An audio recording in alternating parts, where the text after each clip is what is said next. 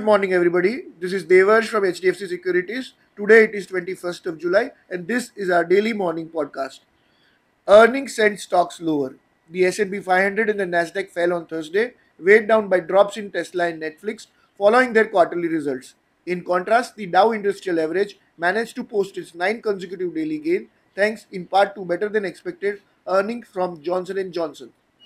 Tesla's shares stumbled after electric vehicle maker reported a drop in its second quarter gross margin to 4-year low, and Elon Musk hinted at further price cuts.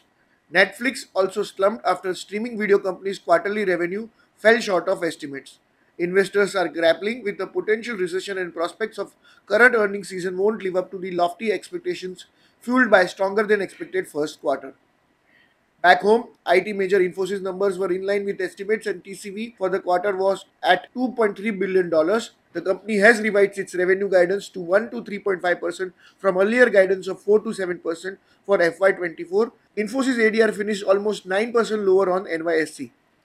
IT stocks may put pressure on indices at the opening, and other sectors like financial and pharmaceuticals will try to support the indices. Nifty has been finding supports at its 5-day EMA, which is currently placed at 19,778. Resistance for the Nifty is seen at 20,055, which happens to be 78% Fibonacci extension level considering the previous major swings. A cut in guidance by Infosys could pressurize the IT sector and Nifty at the opening. That's all for the day. Investment in securities is subject to market risk. For detailed disclaimers, do visit our website www.hdfcsec.com. Thank you for listening and have a profitable day ahead.